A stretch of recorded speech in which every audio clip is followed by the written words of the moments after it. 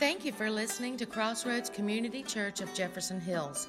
At Crossroads, our mission is to be the church by sharing and showing the love of Christ and inviting others to be recipients of Christ's love. Now, here is this week's message from Pastor Floyd Hughes. Larry brought up something that I was supposed to mention, and I totally forgot, so my apologies. So we're actually going to start off with this before we jump into the Word of God. There's an organization called Yoke Fellowship Prison Ministry, and they reached out to us. We worked with them a couple of years ago. They reached out to us and asked us if we would be willing to go to the home of I think it's a 13-year-old boy.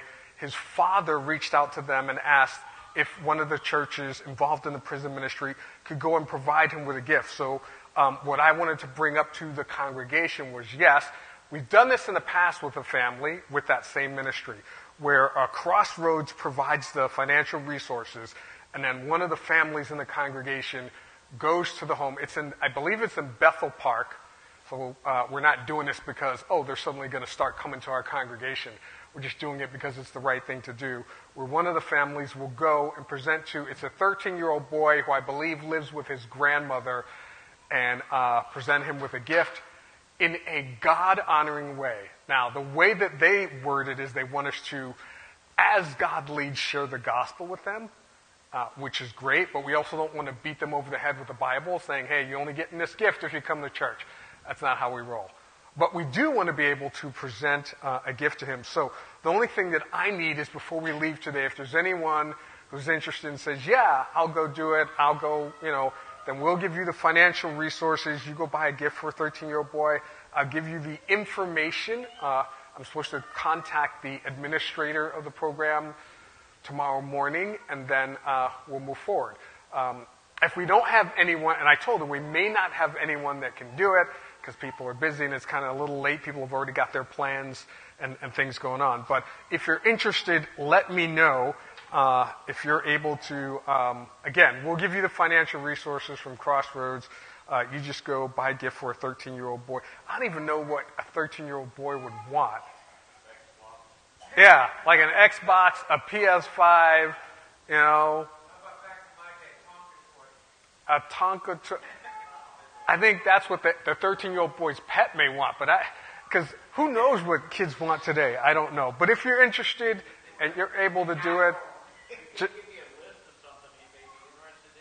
they did not, but I will double check with her. They didn't give me a list of things he may be interested in. I will double check with her when I talk with her tomorrow. But if you're interested, let me know so I can let her know that we do have people that might be able to do it. But this morning we're going to finish up our series in Daniel. And as I said before, now this is super spiritual, a lot of spiritual stuff, even more so than before coming down the pike. A lot of prophecies. As I said before, 75% of the prophecies in the book of Daniel have been fulfilled, which is why we can trust the rest. We're going to touch on the rest of them kind of this morning. We're going to put a lot of scripture into one morning. So we're going to cover like 3 chapters. Daniel chapter 10, 11, and 12. It's one long prophetic vision, right? And in this prophetic vision, we're going to see multiple angelic beings, right? Some are kind of confusing. Some people have confused and said, yeah, this could be Jesus. We'll get to that when we get it. We're also going to see this prophetic vision covers hundreds and hundreds in years of human history, which is why it's so good for us. Because for Daniel, from where he stood in human history, he looked forward to it. Everything we're about to read and talk about was prophecy to him. It was prophetic. It was like in his future. Some of it, from where we stand in human history, we can look back and say, yeah, that happened, that happened, that happened, that happened, with so much detail that the parts that are still future or prophetic for us, we can put our faith in because of all the parts that have been fulfilled. Right? So, so much of human history, but it's also going to cover a lot of humanity's future. Right? Daniel is going to see a lot of the same information that's talked about in other books of the Bible when it comes to the end times, right? And it's, again, a whole lot of scripture we're going to cover, but a lot of it has to do with spiritual warfare, Because we're going to see that. Like, this is a realistic thing. A lot of people don't take spiritual warfare seriously. We're going to see how it impacts individuals. But in light of that spiritual warfare, we're still going to see God's sovereignty prevailing, even though there are demonic and spiritual forces that are trying to come against the sovereignty of God. So if you have a Bible, open it up to the book of Daniel, chapter 10. And we're going to start digging into, and I'm going to jump through a lot of this, and summarize a lot just because it's a lot of scripture we're trying to capture. So in Daniel chapter 10, verse 1 says, in the 3rd year of Cyrus, king of Persia, a revelation was given to Daniel, who was called Belteshazzar. Its message was true and it concerned a great war. The understanding of the message came to him in a vision. Now, here's what we need to understand.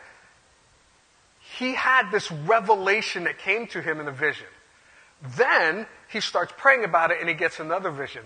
The revelation that he had that came to him in a vision, many theologians believe is the same or similar revelation, not exactly the same, but similar revelation that Jesus Christ gave to John the Baptist of this tragic, huge, end times and apocalyptic war, right? Same one that's talked about in the book of Zechariah. So it wouldn't be the first time that God revealed to an Old Testament prophet, hey, here's this end time war. And we, I forget how long ago, maybe last year or the year before, walked through the book of Zechariah. So after he has this vision, verse 2, at that time, I, Daniel, mourned for 3 weeks because of the devastation he saw in this vision. Because imagine you're shown a vision of like global, not just one country, not just one nation. I mean, you know how, I was going to say, volcanoes are erupting now and that's causing, and then throw in tornadoes, throw in hail, throw in earthquake, and throw in plague and hunger and all this kind of stuff. That's the natural stuff. That doesn't take into effect the supernatural stuff that God allows to be unleashed. Right? So he says, I ate no choice food, no meat or wine touched my lips, and I used no lotions at all until the 3 weeks were over. So basically he was fasting. On the 24th day of the first month, as I was standing on the bank of the great river, the Tigris, I looked up, and there before me was a man dressed in linen with a belt of the finest gold around his waist. His body was like chrysolite, his face like lightning, his eyes like flaming torches, his arms and legs like the gleam of burnished bronze, and his voice like the sound of a multitude. Now, a lot of people think that this angelic being is Jesus. And it could be because as he starts to talk, he says, Daniel indicates there's multiple angelic beings present, and some of them are doing one thing and some of them are doing another thing. I tend to not think this is Jesus because there are other beings that are described like this. Stay in Daniel, but in the book of Matthew, in chapter 28, this is what it says. After the Sabbath, at dawn on the first day of the week, Mary Magdalene and the other Mary went to look at the tomb. It was a violent earthquake, for an angel of the Lord came down from heaven and going to the tomb, rolled back the stone and sat on it. His appearance, meaning the angel of the Lord, was like lightning, and his clothes were white as snow.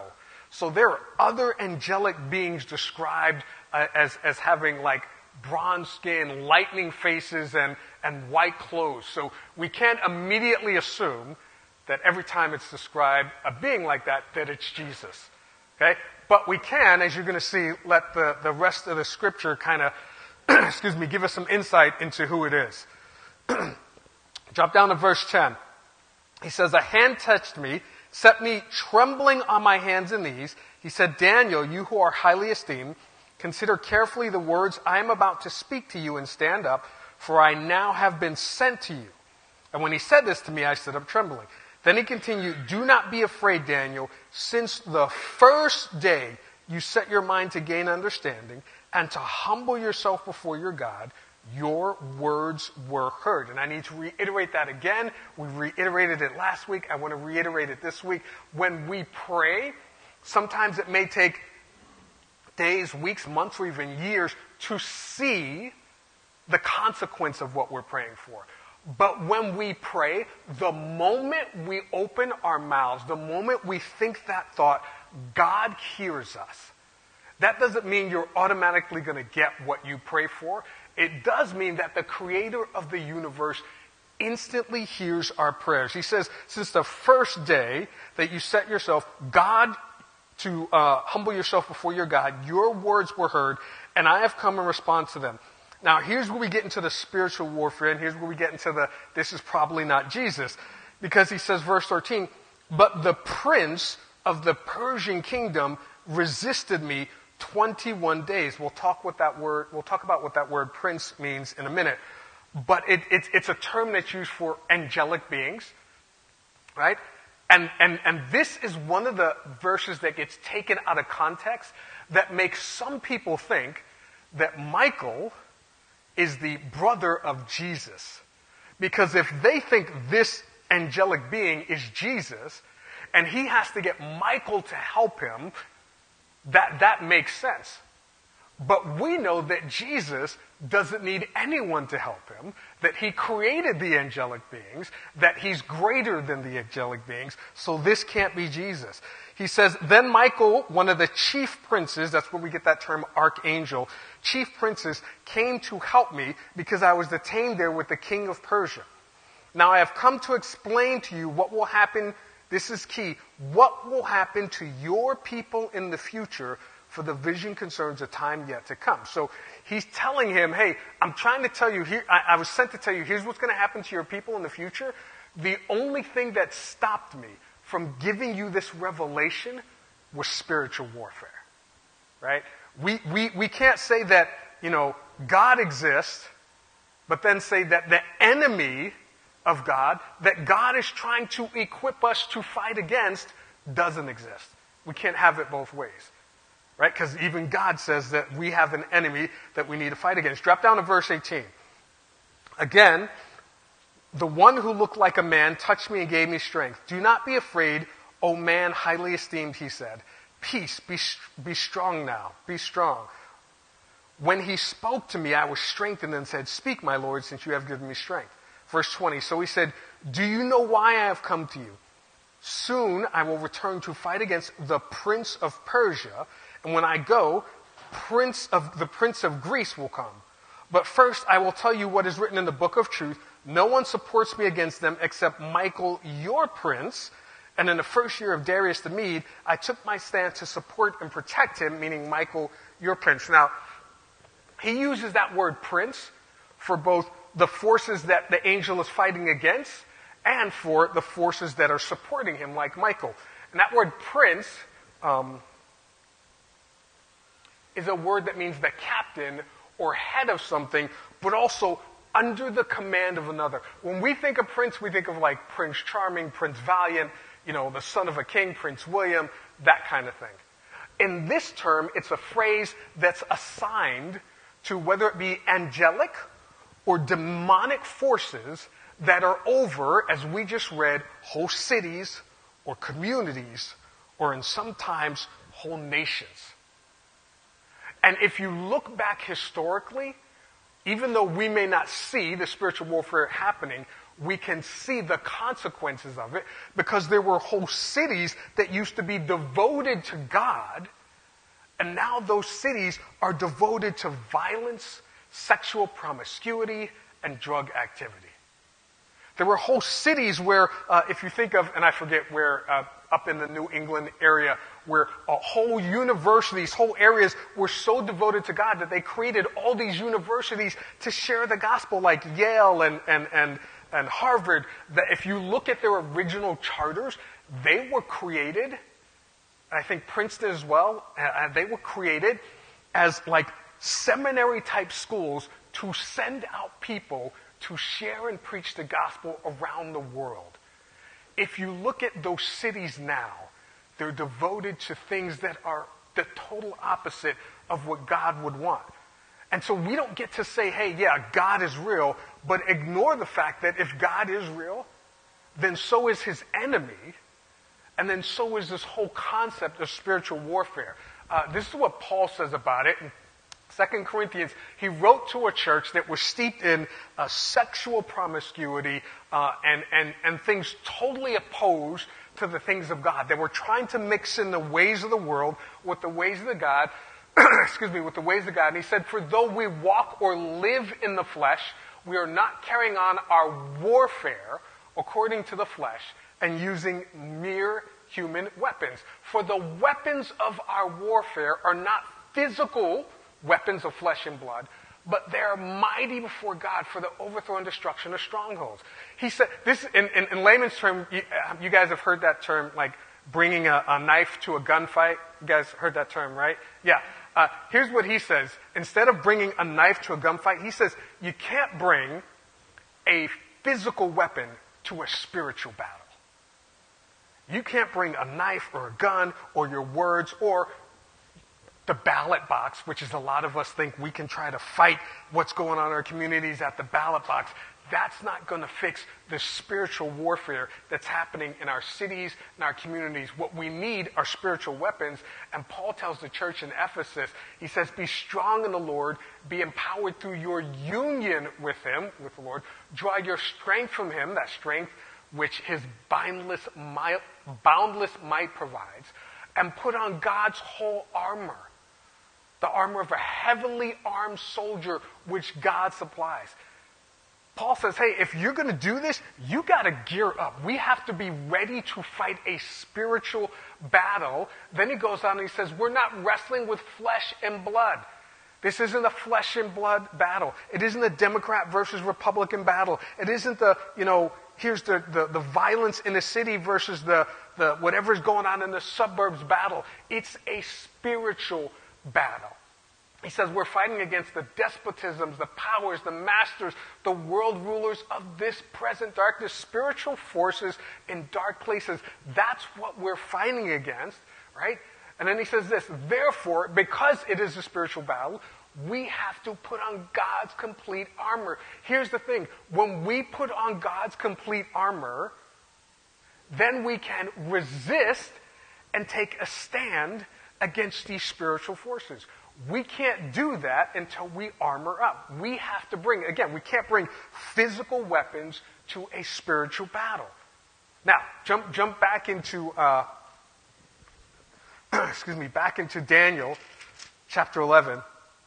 In verse 2 he says this, now then I tell you the truth. Now he's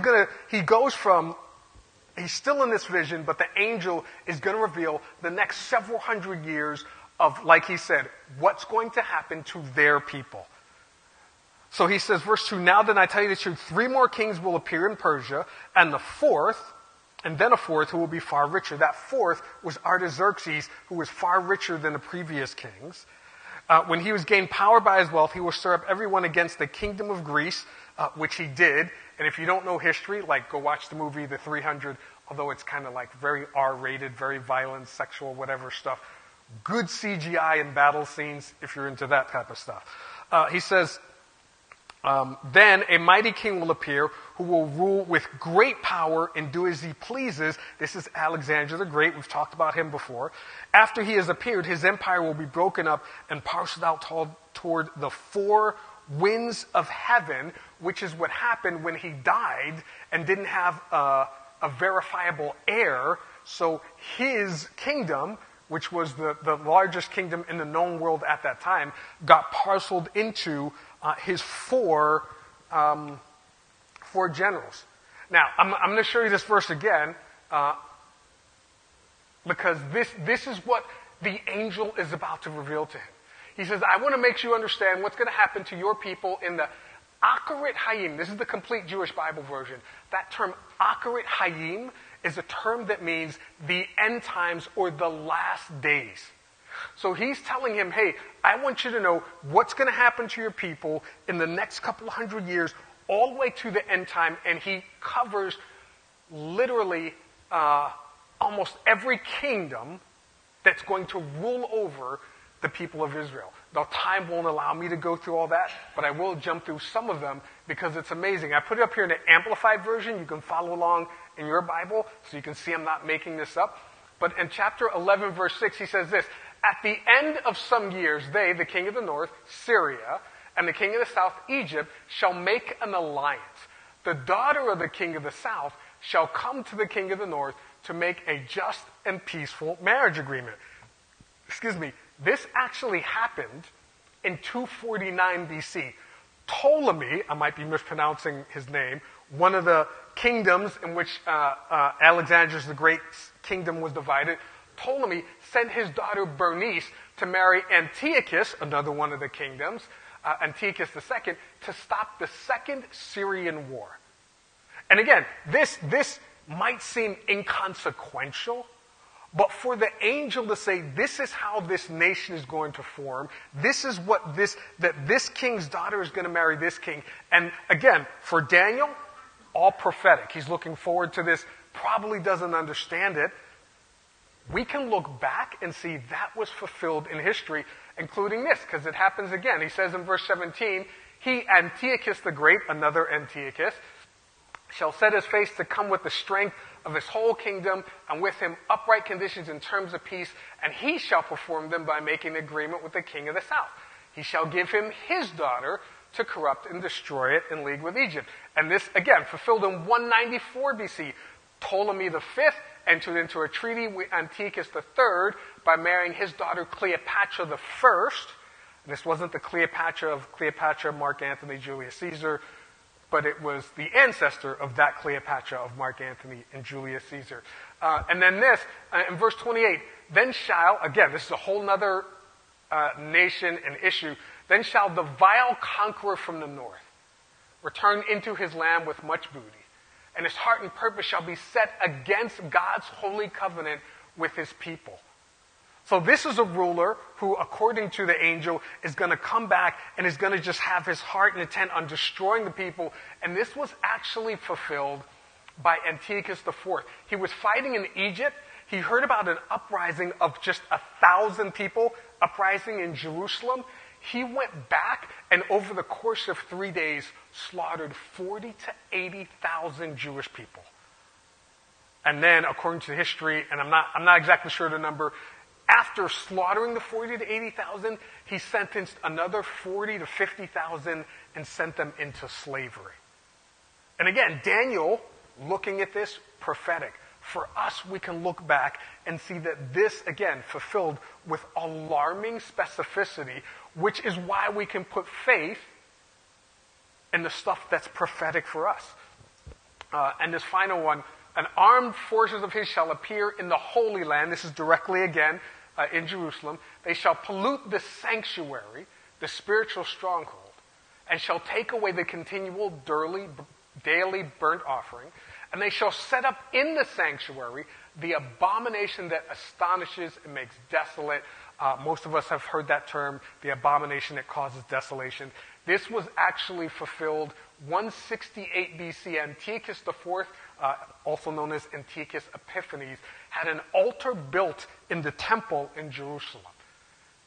And the altar was an image of Zeus. And then I think it was either 3 or 7 or 10 days later, he came back and offered the sacrifice of a pig, which is an unclean animal, on that altar. And the reason why he did this is because this is the way that people, obviously when they're dissatisfied with something, they try to ridicule it or make fun of it. And all of this was fulfilled for us. It's history. For Daniel, it's prophetic.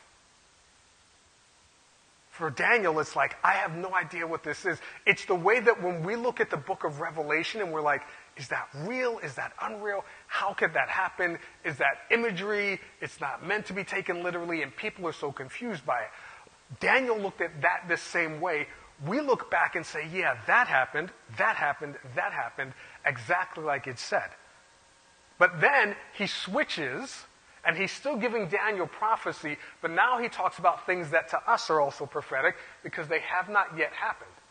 He says in verse 36, and the king, now he's talking about a different ruler, shall do according to his will. He shall exalt himself and magnify himself above every god, and shall speak astonishing things against the God of gods, and shall prosper till the indignation be accomplished. That indignation is another phrase for that thing that we just talked about, the abomination that causes desolation. And this is referring to the Antichrist because he says it's going to keep doing this. He's going to prosper until that happens, meaning that everyone's going to come around him. Everyone's going to believe in him. Everyone's going to be like singing his praises as a politician, as a ruler, until that happens. Now, here's the thing. We know that happened with Antiochus Epiphanes in 168 BC. Jesus says that this thing that we just read is in Jesus' future. He says, when you see the appalling sacrilege, the abomination that astonishes and makes desolate, spoken of by the prophet Daniel standing in the holy place, let the reader take notice and ponder and consider and heed this. So even though it physically happened before Jesus' time, we know what we just read in verse 36 is after Jesus' time, because Jesus said, hey, this is still yet to come. This is something that's going to happen in our future. This is something where we're going to look forward and we're going to say, wow, just like Daniel, I can't, all the visions when you look through Zechariah, when you look through the book of Revelation, all these things seem like impossible. But again, every single prophecy that Daniel made that has been fulfilled gives us the courage, the strength, and the energy and the faith to believe in all the ones that have yet to come. So this is the way it ends at Daniel chapter 12. And at that time, meaning at the end, Michael shall arise, the great angelic prince, who defends and have charge of your Daniel's people. Again, so there are angelic forces over nations and cities and people groups, but there are also demonic forces doing the same. He says, and there shall be a time of trouble, straitness, and distress, such as never was since there was a nation till that time. When Jesus speaks about this, he says that great tribulation is not just so bad that there's nothing before like it. He said there will nothing after it will ever come close to it. Which is why when I hear people say we must be in the end times, I'm like, look around. It can get way worse than this. I mean, things are bad, but it's going to get so much worse. And he says, and many in those, and this is again how we know this is end times, and not referring to Antiochus Epiphanes, and many of those who sleep in the dust of the earth shall awake, some to everlasting life, some to shame and everlasting contempt and abhorrence. And this is what Paul talks about in 1st and 2nd Thessalonians when he says the trumpet will sound and the dead in Christ will arise, right? But this is the key, and we're going to end on this. I was going to have us sing again, but I think we're going to end on this for the sake of time. He says, and the teachers and those who are wise shall shine like the brightness of the firmament. And those who turn many to righteousness, to uprightness and right standing with God, shall give forth light like the stars forever and ever. This may not seem to make sense, but he's saying the teachers, the people who teach the truth about God's word, the people who go out and proclaim the truth about who God is, they're the ones who are going to shine. They're the ones who are going to stand with God forever. They're the ones we're supposed to be. This is why Jesus calls us a light. Because there are whole cities and communities and states and nations with demonic forces over them that are steeped in violence and drugs and sexual promiscuity. And we can't vote it away. We can't go out and have parades that talk about it and get it to go away. We have to be the light that is prayerfully willing to go and speak the truth into that darkness. And there is no better time to do that than now. When we get to proclaim the birth of Jesus Christ, the Savior of humanity, the hope of the world. So I'm going to ask you guys to stand. God, we realize that we live in a world, not just a nation, not just a state or a city, but a world where darkness is reigning. Where there are spiritual forces at work to promote things that are not only against your will, but things that will consume, hurt, harm, and destroy your people. And we also realize that we are the spiritual resource that you use to fight that darkness. We pray that this Christmas season that we may take the truth of your word into our homes, into our schools, into our workplaces, into our communities, and that we can be that shining light that brings hope and joy and peace to those who are in need of hope. And we pray this in Jesus' name. And everyone said, amen. Amen. Amen. Amen. Thank you, guys. Pray that you have an awesome rest of your Sunday. God bless, and hope you're able to join us tonight at the Christmas Carol Festival at Elizabeth Baptist Church starting at 7 p.m. God bless.